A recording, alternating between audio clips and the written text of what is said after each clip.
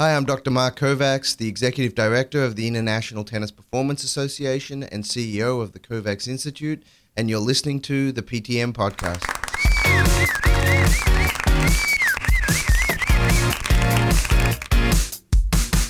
Hi, and welcome to episode 31 of the PTM Podcast, powered by Racket Sports U. I'm your host, Chris Michalowski, a PTMer known as Coach Mick, broadcasting right here from warm and sunny Orlando, Florida. Well, are there parts of tennis that you are more passionate about than others? Well, for me, I can definitely say yes. And today, Dr. Mark Kovacs is going to help you come up with a plan on what you may want to do with that passion. But first, let me tell you a quick story. It's story time with Coach Mick.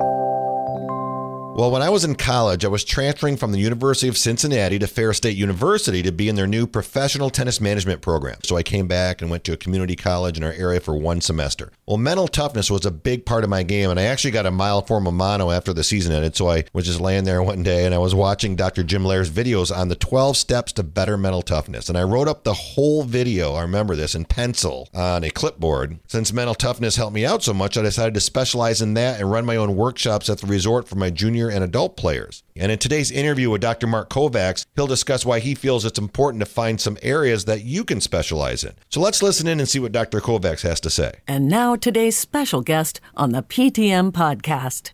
Well, I'd like to welcome back Dr. Mark Kovacs to the PTM Podcast. Mark, thanks for coming back. Thanks, Mick. Excited to be here. Now, just a little bit about Mark. He's the Executive Director of the International Tennis Performance Association. He's also the CEO of the Kovacs Institute, and he formerly oversaw the coaching education and sports science departments for the USTA and was the director of the Gatorade Sport Science Institute, and my favorite author because he finally wrote the book I was looking for called Tennis Anatomy, Your Illustrated Guide for Teaching Strength, Speed, Power, and Agility. Mark, thanks for coming back to the podcast. Wonderful. Thanks for having me. All right, so today we're going to talk about becoming specialized in an area that you are truly passionate about. We all know that we do better in areas that we love. So one, you have to determine what that is. You have to understand in the tennis world, where's the area that you spend most of your time reading about, researching, following online. That'll give you a sense of where your passion lies.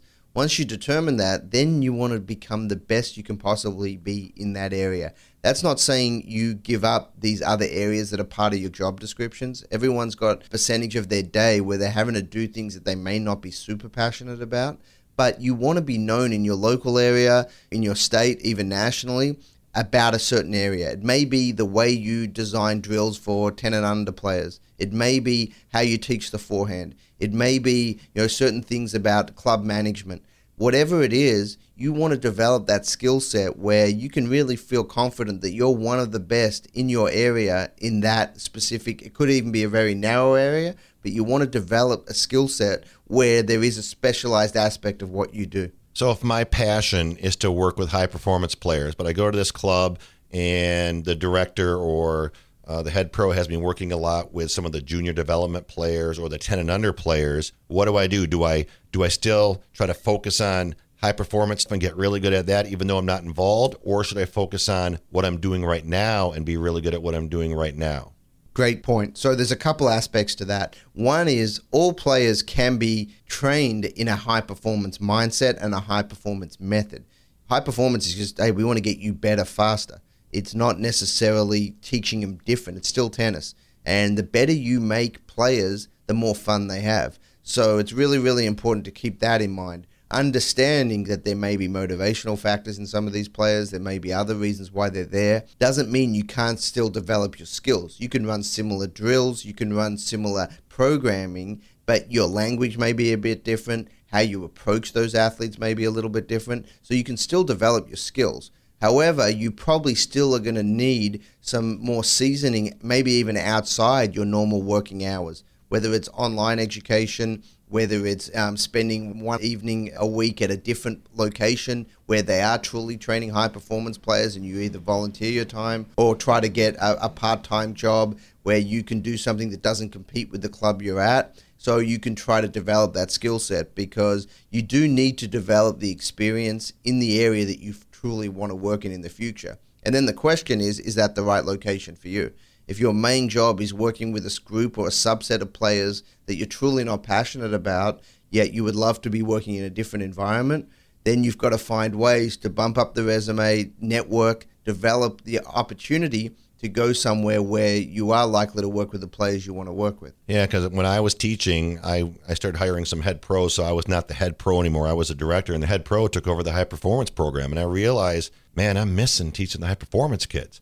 So what did I do? I came up with the 10 and under high performance program and tried to find these little all-stars and try to work on the same things. I think this is what you're talking about, that they might be working on in there, but watering it down a bit. Sometimes when I look at player development here, I'm like, wow, this is incredible. But I don't see me doing that at my club. But if you can water stuff down and really get the fundamentals down, now when you take it to the next level or you go to the next level, I would think that's going to be very helpful. 100%, because tennis is very similar at every level of the game when you're teaching.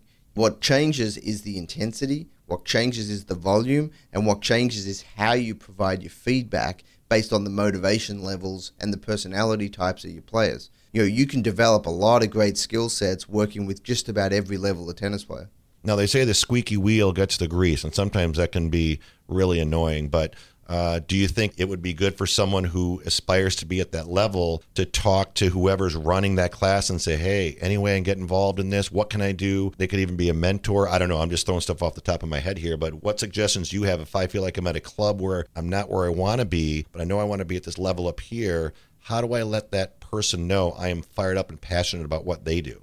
It's by actions. So if there is a high performance program at your club, but you're not involved with it yet, volunteer. Spend time there. Go to whoever's teaching that and try to be their understudy. Learn from them. Do everything you possibly can to show the passion. They're going to want to have you involved if they see that you're passionate, excited. Even if you don't have the knowledge base yet, just being there and learning around that person is one way. If the club doesn't have that type of program yet, try to start a very small version of it. Do it in a way where you give back the majority of the initial funds to the club, so that the people above you are excited about you doing this because they're making more money off you. And then over time, work it into the deal where if we build this, I get a higher percentage per new person that comes in. And that's a merit-based system. If you do a great job with developing the program, they're going to, of course, encourage it because it's profitable, it's valuable, it builds community. There's a lot of great reasons of how you can do that within your current situation. So it's just like periodization. Hey, I want to peak here, so I'm going to do all these things prior to that, so I will peak here. Some of the things you just mentioned right there. 100%. I mean, paying your dues is a statement that we use a lot in the worlds that I sort of developed through. So I worked in the strength and conditioning world outside of tennis, and they have a very long runway to become good. It's usually 10 to 15 years before you get one of the really good jobs. And that's normal. And the people in the field understand it. It's a step-by-step process. Becoming a lawyer, for example, they have a 10 to 15-year timeline to become a partner in a law firm. Same type of process. Professor at a university, you have an assistant professor, associate professor, full professor pathway, and that's a 10-plus year pathway. So nearly all professions follow a similar model. So in tennis, we have to understand that to be great in the environment, it's going to take a similar timeline. But you've got to make sure you're doing the right things to develop the skills. Yeah, so be passionate and have that plan. Well, Dr. Kovacs, thanks so much for being on the podcast. Now, if people want to get a hold of you or learn more about what you do, what can they do? Yeah, they can reach me on the social platforms, mkovacs PhD, Instagram, Twitter, Facebook, or they can send me an email through our website at kovacsinstitute.com. Well, thanks so much for being on the program, Dr. Kovacs, and we look forward to you in the next episode, hopefully in the future of the PTM podcast. Wonderful. Thanks, Mick.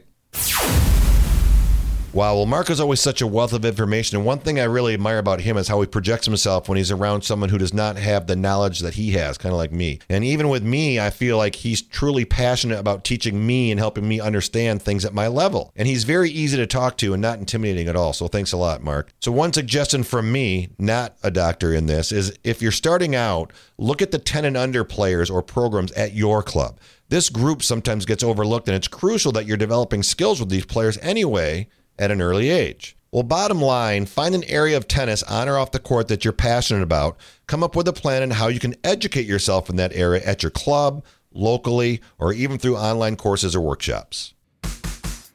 Well, that wraps it up for episode 31 of the PTM podcast. I hope you enjoyed today's interview with Dr. Mark Kovacs. And remember, Become a specialist by getting yourself involved in activities you are passionate about and have a plan. Well, are you interested in a career in tennis? Or do you know someone who is? Or maybe you want to start a PTM program in your own area. Either way, go to ptmprograms.com and RSU will get you started. And don't forget, there's a huge need for quality coaches, and RSU wants to meet you right where you're at and help you reach your destination in the racket sports industry. And as always, if you know someone who may benefit from the podcast, please share it with them, and thank you in advance for your support. Well, I'm Coach Mick, and I want to thank you for listening, and I hope you'll join me again for the next episode of the PTM Podcast.